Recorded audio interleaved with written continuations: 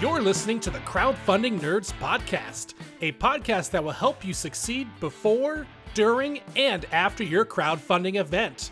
And now, here is your host, Andrew Lowen. Well, welcome everyone to another episode of the Crowdfunding Nerds. This is Sean Bradford, and I'm opening up this week's episode.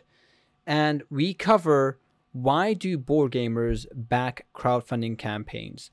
This is a question Andrew asked his community, and we go through that. Very interesting replies I think you're going to find very helpful when marketing your own board game, knowing certain pressure points of why people back campaigns so that you can leverage that messaging in your own projects. I also want to spend some time to quickly let you know that our Crowdfunding Nerds course is now live. You can now get the course with a 65% discount. We are offering this discount for a limited time just as the course is launched, and we're going to give our podcast listeners a special price. We have a separate code for our podcast listeners, which is going to last a little bit longer than the initial launch of the course, and that is podcast 2023, all in caps. Apply that code at the checkout, and you'll get your 65% discount, reducing the course down to $209. For more information, check the show notes. A link will be there. Hope you enjoy this one. Talk soon. So the topic is, what actually gets people to back your Kickstarter? Why do people back Kickstarters? Yeah. So what I did was I wrote a recent update for my Deliverance community. I wrote a Kickstarter update. I sent an email out. I put it on Board Game Geek and shared on my social media and whatnot, just as a creator. And in that update, we went through a status update and timeline and all sorts of things because people are excited about getting their products. And in that, I talked about my Kickstarter philosophy, why I was going to Kickstarter or GameFound or whatever crowdfunding, but it's really more about like the offer. As a company, I wanted to share my rationale for how I wanted to incentivize people to back my projects in the future. And I also wanted to give an opportunity for folks to answer why they would back a project in the future, because I just wanted to educate myself to know, really kind of keep an ear to the ground for my backers. I wanted to know what they wanted. I had a really kind of a solid idea of what place I see Kickstarter, both as a marketer and as a creator. Certainly the marketer helps quite a lot because we get to see a lot of people attempting various offerings, and we get to see how well those are received. And so I kind of came up with my, what I thought would matter to people. And then I asked them and got their thoughts. And I make a lot of business decisions. And I think a lot of people make a lot of business decisions on their own. In the case of, Next Level Web, a lot of the time, I of course take advice from my team, but a lot of the decisions I make by myself in, my office with no consultation. I just have to make a decision as a business owner. And, you know, this, I think this is a little bit of a lost opportunity as a crowdfunding creator. My Kickstarter strategy, I had kind of decided what I wanted to do.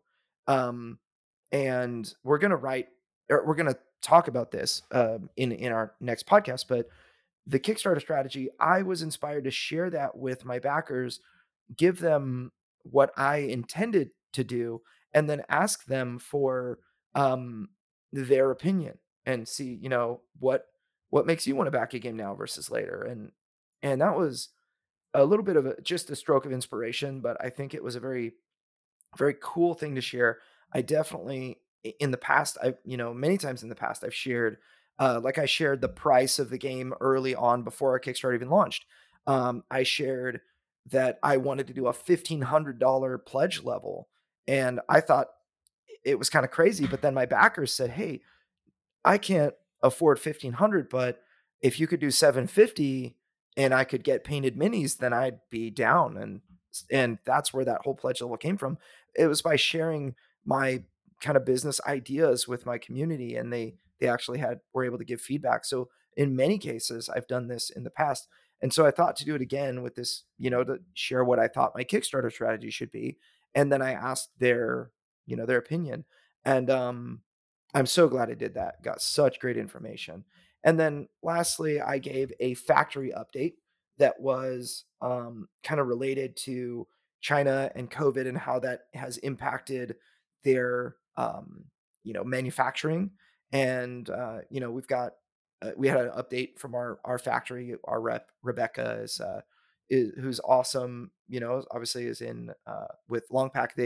They are in Shanghai, and um, I also had to write, because that's can get very politically charged very quickly. I wrote a little paragraph about how does this matter to the Kickstarter and why am I including it in the update. I think that anything you write, you should be able to have an answer to that question. It doesn't need to satisfy every single person that would read this particular section, or but you should have an answer for yourself or to anyone who asks, why did you include this in the update? How did that matter to me? And so obviously when we're hit by delays because of COVID in China and the government response and all that, um, that impacts when people are going to receive their games, and so um, it's, I think, important to give uh, an update to backers so that you're not like trying to react to to stuff. So being proactive is better than reactive in you know, the Kickstarter space. And I Um, distinctly remember one comment saying that someone greatly appreciated that type of detail in the terms of keeping them up to date moment by moment of where the project is on this timeline. That people find that helpful and useful. yeah, and then the very last thing that I wrote was in what I call the next update section. So it's kind of a promise that I hope to, really, it's not I promise to, it's like more like my goal is to have this information by next month's update. So it's something that people can look forward to. And also I can actually look back and say, what did I need to talk about? And it's one of those things that can help me quickly create a Oh, bulleted that's a list. clever idea. Because Yeah. So, once you're in the moment and like you're kind of like you've got the mojo flowing, right. then it's easy to recap. That's a clever idea.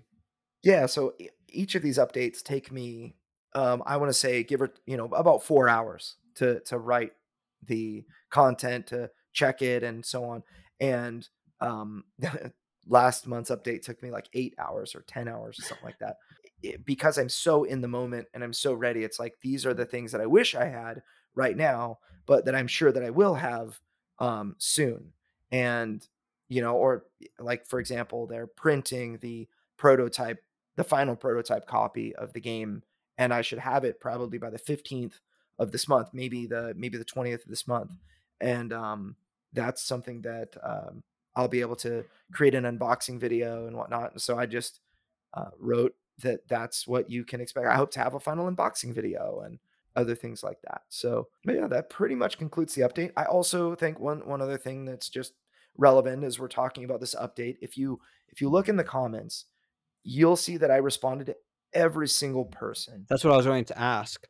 Mhm. Did you respond to every single comment on every single platform, or did you focus just on the Kickstarter section? I focused on Kickstarter beyond others. It depends on how many comments you get.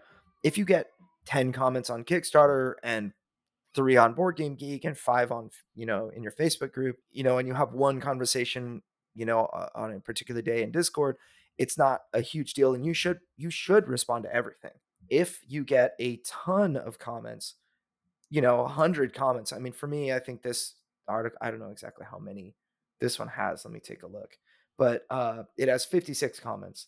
It took me like 3 or 4 days to get through and respond to each comment. When I posted right away, you've got like 30 minutes to update your post after it's finished.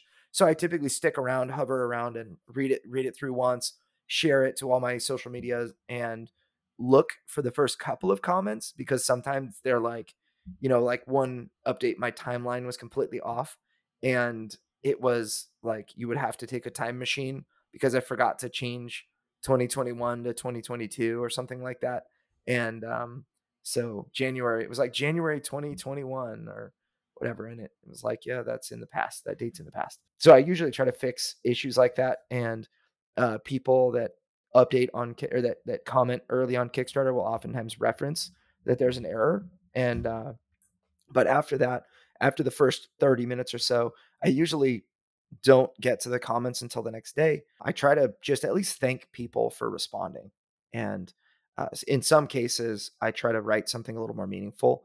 I think it's a great opportunity to respond to something. If somebody invests time into you, and some people wrote just a gigantic chunk of text, and I think that that deserves acknowledgement, and so that, to that person individually, and that just means responding to them or saying, yeah, this point that you made in that comment was really great. So when we review all these comments, all these responses, we can then sort of surmise what are the key triggers that cause Kickstarter backers to back projects. And this is very useful information because if you understand this, you can then leverage this in your game development, but also in your updates, also in your messaging, in your marketing messaging, in your advertising. These are things which you can leverage. So pay attention to why these people backed Deliverance, and you're going to see a lot of reoccurring themes. When I looked over all the comments, I read all the comments, which might be better for me to do because I don't have to respond, so I can quickly go from the next one to the next one. This is what I have.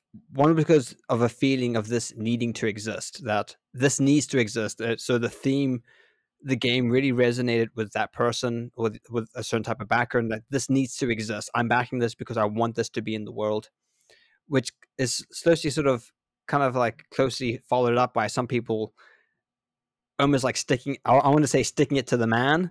It's getting this game out which otherwise wouldn't be made. And that's because maybe it's so niche, or it's covering something controversial like this. Obviously, Deliverance has a religious themes. I'm sure many publishers wouldn't want to touch this game with a 10-foot pole. So a lot of backers are backing this specifically because it's the only way to get this, and also it's a game or it's a project that maybe more mainstream, or I would Mhm. say publishers who want to play it safe would never touch. So it's not a game you would get in any other way. So that's a motivation behind people. A lot of people were really drawn to the creators' attempt to genuinely make the campaign special. So this idea of going the extra mile, and the person, you Andrew, being invested, showing that you're invested, showing that you care. This isn't just a product to make money. This is something that you're really passionate about. People want to. Mhm. There was this sort of this overarching emphasis of wanting to support kind of like small business, passionate small Mhm. business creators. So I think if you can communicate that on your update, all the better. I thought about that one because there were a couple of people who referenced, what kind of boils down to, as you said, going the extra mile. And I think that where people gain that feeling is in the way that you communicate with them before the campaign, and kind of warming people up to the idea of the game during the campaign, after the campaign, all of that. The way that you communicate and involve people, I think that really, really, really helps. And your reputation. So another thing is that people back because it might not come to retail because it's so unique. Coming back to this kind of sticking it to the man, or publishers won't cover this because this is such a unique project. I need to back this now because it probably isn't going to come to retail. There's not enough people that would get behind this because it's sort of so kind of niche. Yeah, and that's something that I find really interesting because a lot of the time the tendency on Kickstarter is to look at it like you need to have 500% funding or whatever to be taken seriously. People want to know, oh, this project is a winner, and I think there's a certain amount that's true where people want multiple stretch goals knocked down and other things like that. But you'll get people that are just excited to play that game where there's like that this game. There's no other game like it on my shelf right now. I really need it. I really like the theme, and I just want it. And and if the company's new, this is actually an advantage because you don't have those distribution relationships. You don't like if we use him as an example all the time, but Jamie Stegmaier with Stonemaier Games. If he launches a Wingspan expansion, you can pre-order it on and he'll make a really big pre-order and you guarantee that you get the game.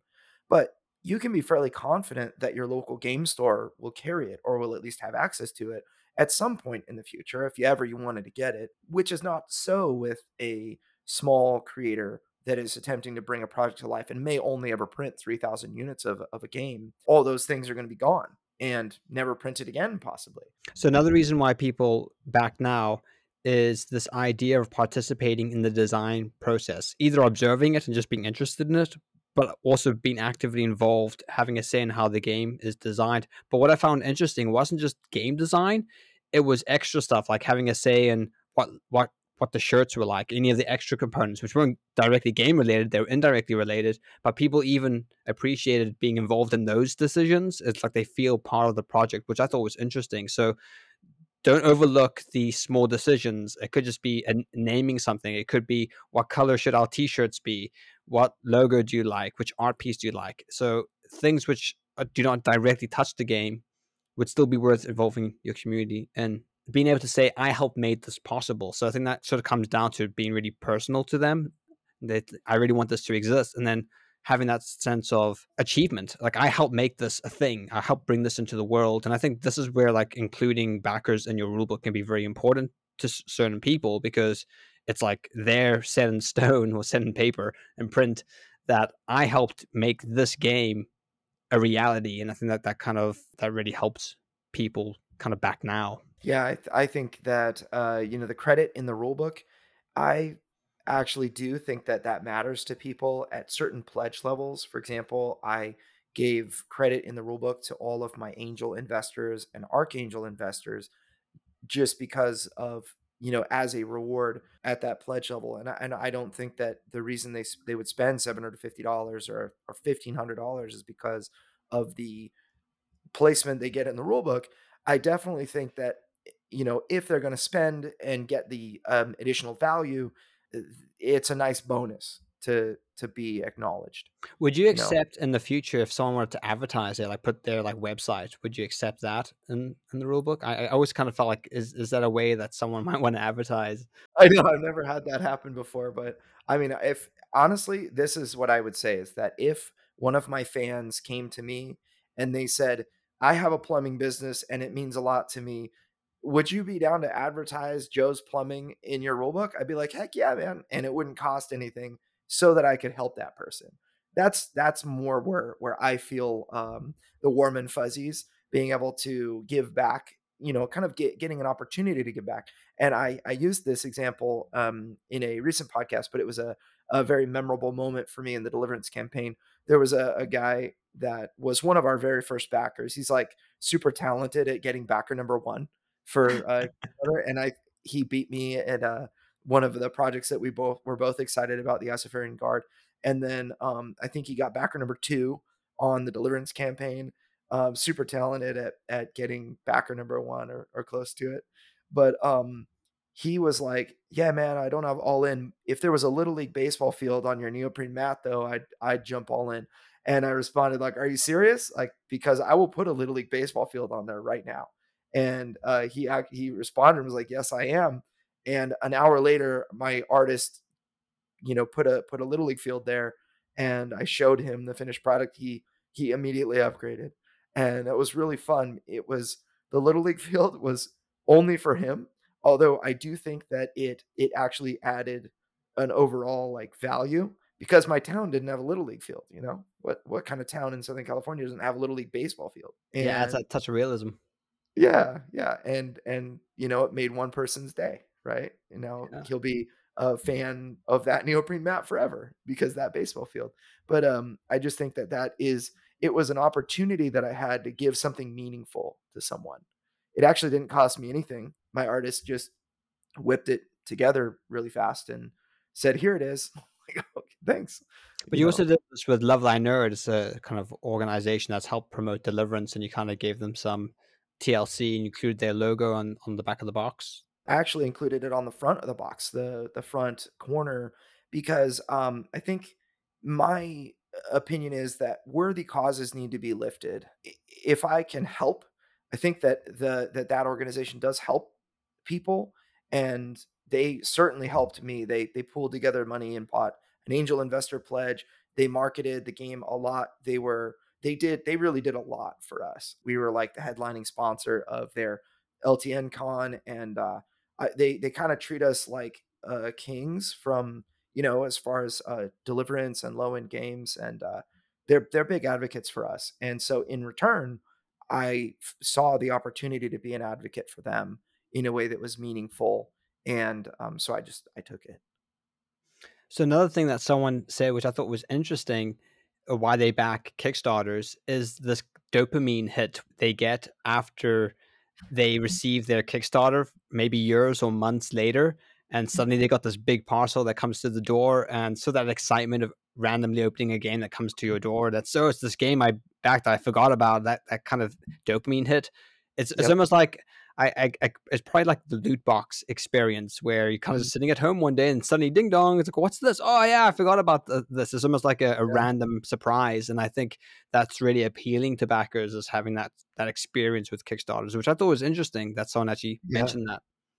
I know you feel that way right now with Skyrim. I know, I'm Have you waiting been for it, like, following when's it Skyrim? coming? When's it coming? I know, that's how I feel right now. It's so funny because, I back a game like a year or 2 years ago, and then finally it arrives, and first thing is, like, I my wife is used to the the conversation of like, "I backed this 2 years ago, I didn't use money from the credit card today. It was 2 years ago." And, So it's okay. yeah, yeah, she's so She's gonna be like, I bought these shoes 2 years ago. yeah, yeah.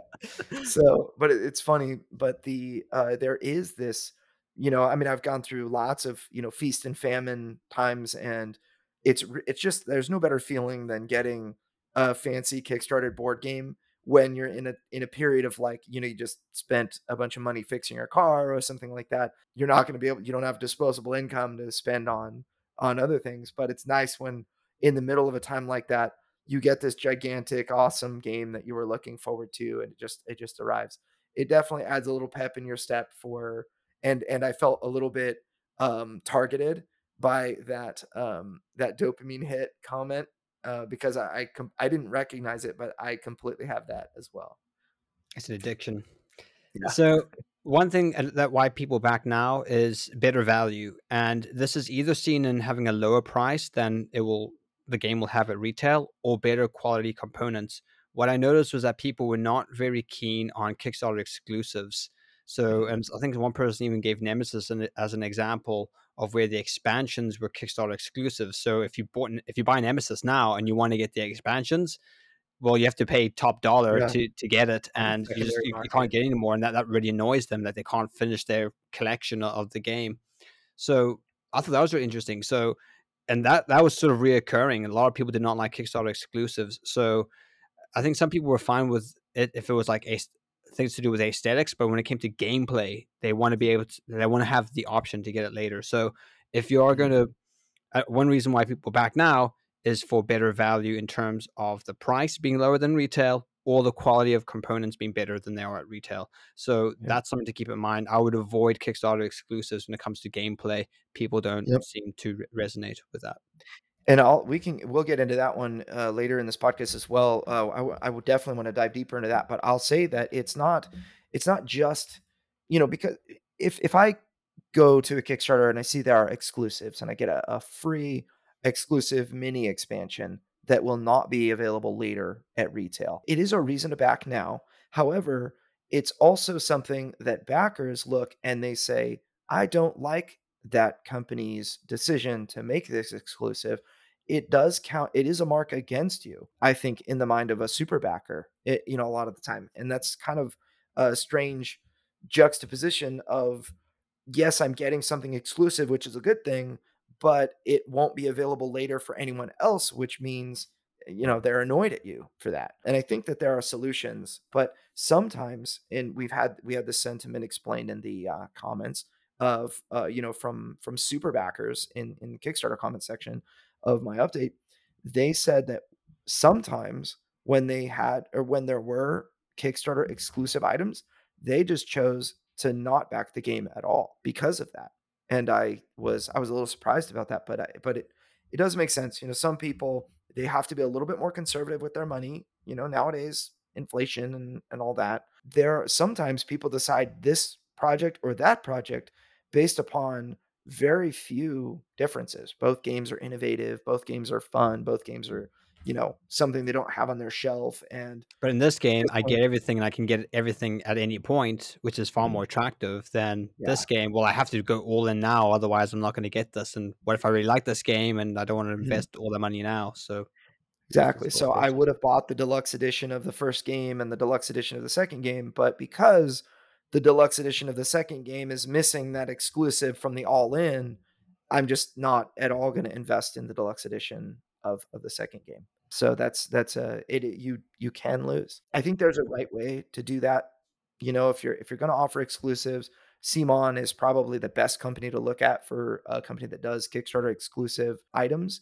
And I mean, I personally find that gameplay is the thing you don't want to have exclusive. If it's a metal coin, some sort of upgrade, like for example, one thing that I fully intend to do in the future, and you guys can probably take this one to the bank.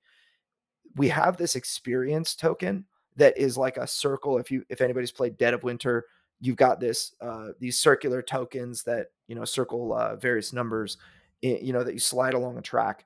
And the experience token in Deliverance is like that, where it's a hollow circle that you put on top of a number that tracks how much experience you have. And I'm going to make a metal version of that, and that's going to be an exclusive gift to all backers of the Deliverance expansion. And I think that people will really like that. It's whatever, a $2 value or dollar value, something like that. I don't know.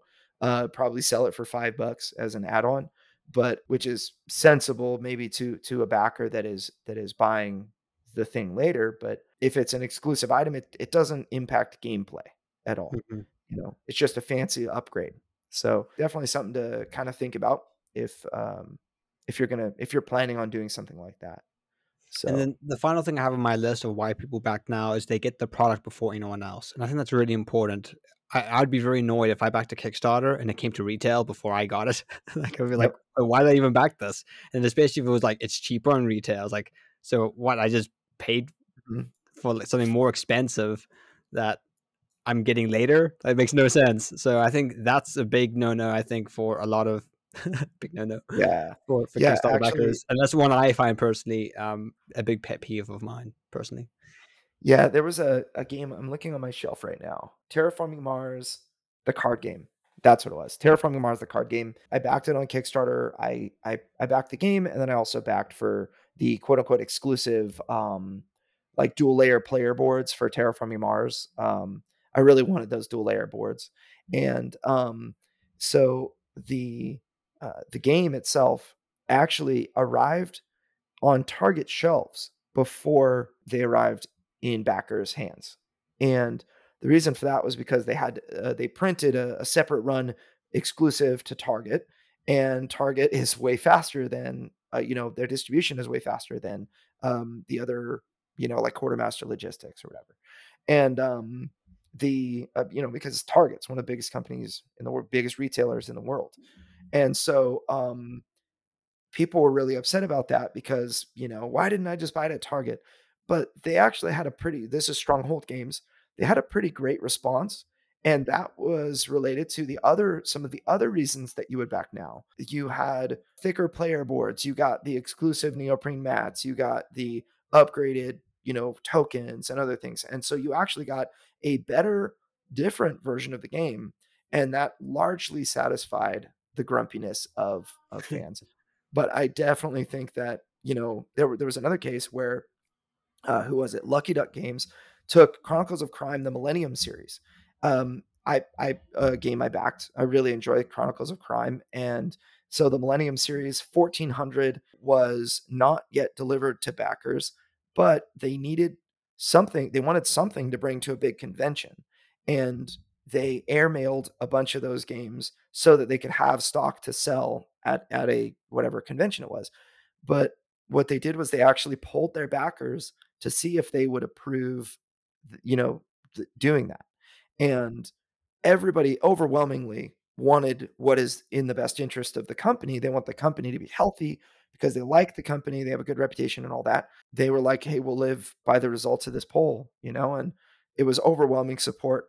And so they actually released, with the blessing of their backers, the game at that convention before it actually arrived in the mailbox. So you want to be careful. Yeah, you do. If there's anything that you found particularly surprising, Andrew, you want to dive deeper into, then let's go there. There are a couple of elements that I really want to dive deeper into that I think will help our listeners quite a lot. But the first thing I want to reference back to is in the update that I wrote, update number 31 for Deliverance, I talked about the Kickstarter strategy moving forward. And I wanted to kind of explain my reasoning for why, for some stuff I've been thinking about in my company, and really the position that crowdfunding has in the business of my company. So I may be a very successful company one day. I may be, a small boutique operation, and if honestly, if people are clear that, hey, I love Deliverance, but I got it now, and so I'm happy, and it just doesn't. It just ends up being something that doesn't really take off. I want to sell 1,000 units a month of Deliverance, and make more games and other things like that. But I can't have 1,000 unit Kickstarter every month. I need to have some other strategies. So Kickstarter can't be the entirety of my company's strategy.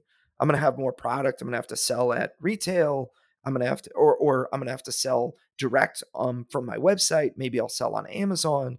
And so, what is why you should really think about your Kickstarter strategy as a company and the place that it has. So, there are companies we've worked with and consulted with that have really shot themselves in the foot with by not thinking through the place that crowdfunding has in their business. And so, for me, the answer, or the question that I'm aiming to answer well, is, from a backer, why should I back this Kickstarter now when I could just buy it later? That's the objection that you have to overcome. And so, as an avid backer of board game projects and other, board games, a few video games, few tech products, but mainly board games for market research purposes, you understand. How many of those are $1 pages? Probably too few. So my project may legitimately not exist. It will not exist without backer support. So the that's going to remain true for our expansion. We won't be able to just whip out an expansion regardless of how many backers, because the people on Kickstarter, our core consumer, that are going to buy our stuff right now. We don't have a distribution network. We don't have an established product on Amazon or anything like that, that just sells passively. And so crowdfunding is really important to our company. But one day, I'm assuming that we're going to have some sort of ongoing sales where we're going to, my goal is to reprint the game without necessarily needing Kickstarter, but in the with the excess units that we sell, if we sell them fast enough, it's going to generate the money to reprint the game and deliver it to warehouses and continue to sell it. So I'm, with that assumption that we're going to eventually get there, I wanted to position Kickstarter now. And so what I decided was this. I decided that each future Kickstarter edition is going to feature the deluxe edition of the game. And I'm going to do a deluxe print run for Kickstarter. I'm not going to do a retail print run for Kickstarter. It's possible that when we have more disposable income and we have a bunch of retail orders and whatnot, that I can do that. But the I will not be listing the retail edition for backers to choose on the next Kickstarter we run. I will only be I will only give them the option to select a deluxe edition, including this Kickstarter. So everybody that backed this Kickstarter is backing a deluxe edition of the game. And when we reprint, this means when we reprint, we're actually going to cut down on the component quality, the quantity of the components, like fewer cards. Instead of cardboard thickness for your player board, you're going to have like a card stock thickness. We're going to lower the price. My goal is $59. If I can get the price down to $59 retail, we'll do that. The actual weight of the product is going to be much lower. We're going to obviously not include miniatures and the metal components and whatnot. It's going to be like a lower quality version of the game. And that's because people can buy that and play it and enjoy it and get the same exact. Like more mass produced, mass market type of game rather than like. Right. So something that, right now Deliverance weighs, I don't know, like 9 kilograms or something like that. Can you So, bench you press? know, How many box of deliverances can you bench press? I think I could bench press like 4 Deliverance boxes on each side at least, you know, 4 plates on each side. But, yeah, so, something like that. With the retail edition, I'm gonna try to make that at least half. I'm gonna try to halve the weight. So it's gonna be a shorter box, it's gonna be, lighter components and, fewer components. Hopefully, it will, be a much more effective price point. But which matters at retail. Like if your thing costs less, more people are able to buy it, and more people are likely to buy it because it just costs less. If you have $100 product versus a $60 product, you're going to sell statistically. You should sell fewer of that 100 than the 60 quantity wise, right? If get all other things being equal, $100 diamond versus $60 like elephant ride. I don't know. I don't know which one you'd sell more of. But yeah, so that kind of to me as a backer, the deluxe edition of a game is what makes me want to back now. It's like one of the reasons that I'll back a Kickstarter versus just wait. I feel like I'm going to miss out on the dual layered player board and the metal coins and other things like that, and the free expansion, and then my other cornerstones to my personal answer I listed in addition to the deluxe edition is that you can get it first, you can get it at the best price, you can actually help bring it to life. You can get limited exclusive components, which are like the metal experience token that I shared, and then I listed personally my sincere appreciation for your support. I didn't have anybody in the comments list that they needed or they would back because of my appreciation. But there were people who said they wanted to support passionate small business owners. So that probably hits the same sentiment. So what I did was I went through all the comments and I tallied together the comments that were repeated, or the themes that were repeated the greatest number of times, and I thought I would just kind of dive a little bit deeper into these. Yeah, so Um, maybe we'll do the top three yeah, of ones that came sure. up the So most. definitely. So the number one was communication. Number one by far was communication. People either saying that they wanted to participate in the process and they appreciated when the creator allowed them to participate in the process. They felt like another aspect of communication that you mentioned, when the backer feels the creator is being sincere, that they'll fight through adversity to get it made, and that sort of thing. And then just in general, it seems that when you win over a backer, they're going to support you, in all of your projects. They want to support you in all of your projects. And so I think that timely communication, that the build up to your Kickstarter and how you build, I mean, that's all of that combined is, I think, the number one factor in all of this. I don't know if you have any extra to say about communication, but I think it's important. This way it comes back to this idea of summarizing what the email is going to be about and then concluding it, the update. I think that is a very efficient way of communicating. And it also, because you're kind of saying this is what's going to be covered in the next email, you're incentivizing people to keep on opening the emails. It's like, oh, well, I kind of have an idea what this might be about, and I'm looking forward to the next communication. And I think that's all part of it. So I think my sort of biggest takeaway is to emphasize that in your email updates, being intentional of what you're covering and what you're going to cover, and make that clear to backers. Mhm. Yeah, there's this. I had a speech and debate course that back in junior college. I I was taught to, in a speech, you're supposed to tell them what you're going to tell them, then you tell them, and then you tell them what you told them, Yeah. and that's how you wrap up. And I think that the same is true in writing an update like that. Backers want to support a project they believe the world needs that just needs to exist. The world needs to have this. And the whole concept behind like the one of a kind thing, I feel like relates to this as well. One of the sentiments that was expressed in the comments was that big companies are so clueless about what people really want, especially in entertainment. So it can feel like certain indie projects wouldn't exist otherwise. And Kickstarter, especially with board games, that is so true in regard to board games. Kickstarter, GameFound, and crowdfunding has become the primary way for an indie to craft and release an awesome board game project. Um, and so, people express that it's heartwarming to support someone's idea. And I think related to it, this one of a kind concept where if I look over on my shelf to my left, there's nothing else like this crowdfunding project that I'm looking at on GameFound or whatever on my shelf right now. So people look for innovations in game design, and I think that in this theme is so important. Mm. People latch onto themes before they latch onto the mechanics. They want to know that the game is something that they would like doing, that they would like spending their time doing, whether that's weaving a tapestry or Slaying slaying demons demons. by the power of God, as an epic archangel. So let's see the other, and I think that this is really a very, very popular theme. In fact, it should have probably been number two, but getting something unique. I wrote in particular the deluxe edition.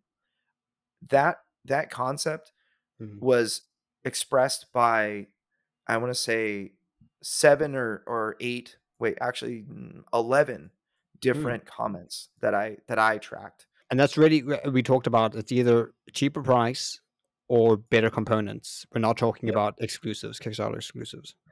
Right. So they want specifically, they want a version of the game that is better than what they could possibly get later. And I think that Kickstarter backers understand more than most economies of scale. So they understand that if you get 500 backers, you're going to make 1,000 or 1,500 units. And they feel like if we're giving you the money to make 1,500 units, then you should make ours better. It's kind of an intuitive thing that backers have been trained to understand. And that's why we have things like stretch goals and whatnot. But the deluxe edition, you can have, for me, maybe the next Kickstarter, we're going to have $100,000 goal, and it's just going to be a deluxe edition. And if you want the deluxe edition, we have to put in $100,000 into, to actually even fund the thing. A game recently, somewhat recently, was Aridia, The Paths We Dare Tread. It's what it's called. Big, big game. And they ended up having like a $750,000 funding goal. It was a huge, huge ask, and they made it after like a week or something, and it just did very well. But they were very forward about the type of game that they were making, and that it needed a lot of investment in order to even get off the ground because it was a deluxe edition.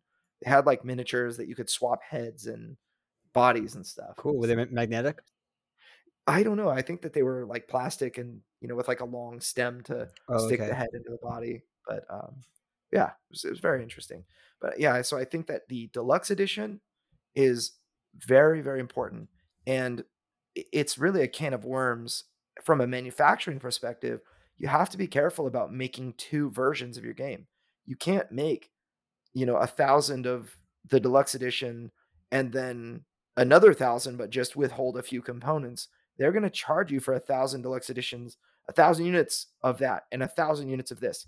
They're not going to charge you for 2,000 units, which is much better as far as economies of Mm. scale goes, and then a little bit for the few extra components. So, They're what tips would you completely have for people when it comes to manufacturing to sort of mitigate some of those risks?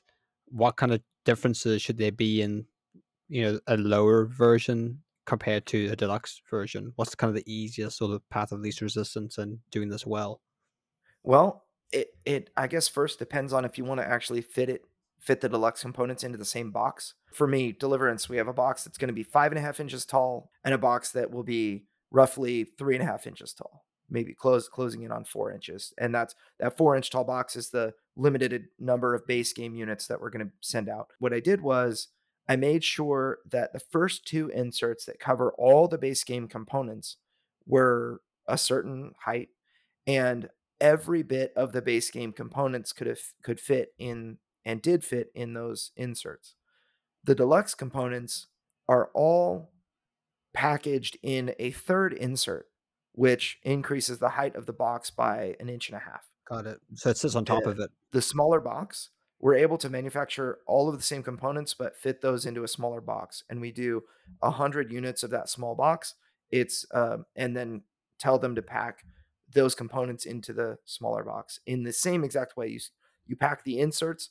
All you have to do is just put those inserts 1 and 2 into the small box.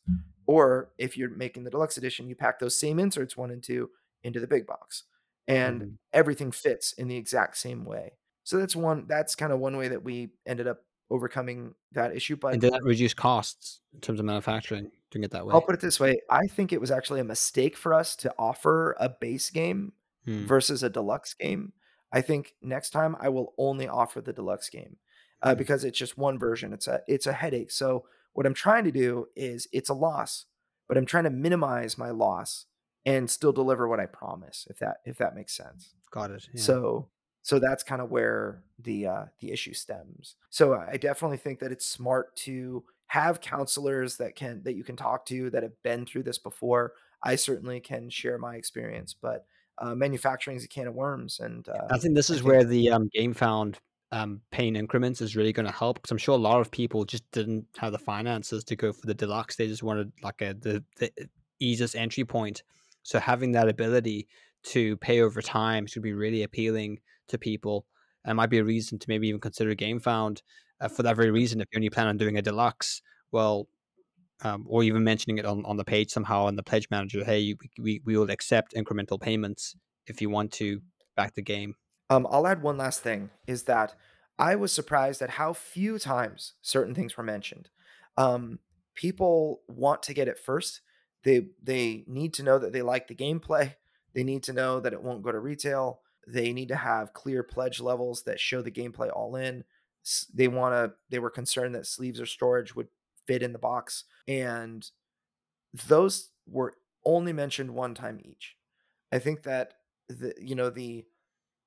as a reason for somebody to actually back a Kickstarter, I look at those and say that it's not actually that huge of like, if you didn't guarantee that I would get it first, I'm not backing.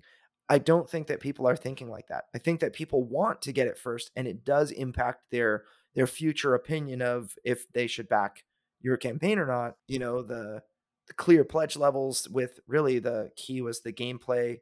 There should be a pledge tier with all the gameplay content located within that single tier.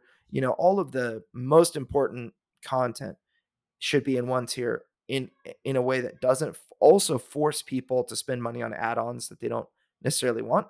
I think that matters a lot, but it wasn't communicated a lot, other than just simply people saying, I want the deluxe edition. But I do think that matters, but not necessarily for getting people to back now. And I do think that you run into a problem if the offer is not, if people didn't get what they wanted, if something, if they we've had clients before that pack their solo mode into the most expensive tier when they could have just added $15 to the lowest tier, and there's your solo mode. We've had people choose not to back because a game was a little too expensive, and they included a set of metal coins or acrylic tokens or other things that they didn't need to include in that deluxe tier. So you can shoot yourself in the foot by forcing add-ons into pledge levels, but I didn't see it as a major needle mover on its own that would actually get somebody to back your Kickstarter now versus just wait later. So there you have it, folks. Go and make better crowdfunding campaigns. Remember, with great knowledge comes great responsibility. Yes. No, it's great with great power. What? No. Uncle Ben. All right. Cool. Send us out, Richard. Go, Robot Richard, go. Well, that's all the time we have for this week's episode of Crowdfunding Nerds. For more resources, articles, and to listen to past podcasts, please visit us at crowdfundingnerds.com. Thank you all again for listening to this week's episode, and we'll see you next week. Stay nerdy.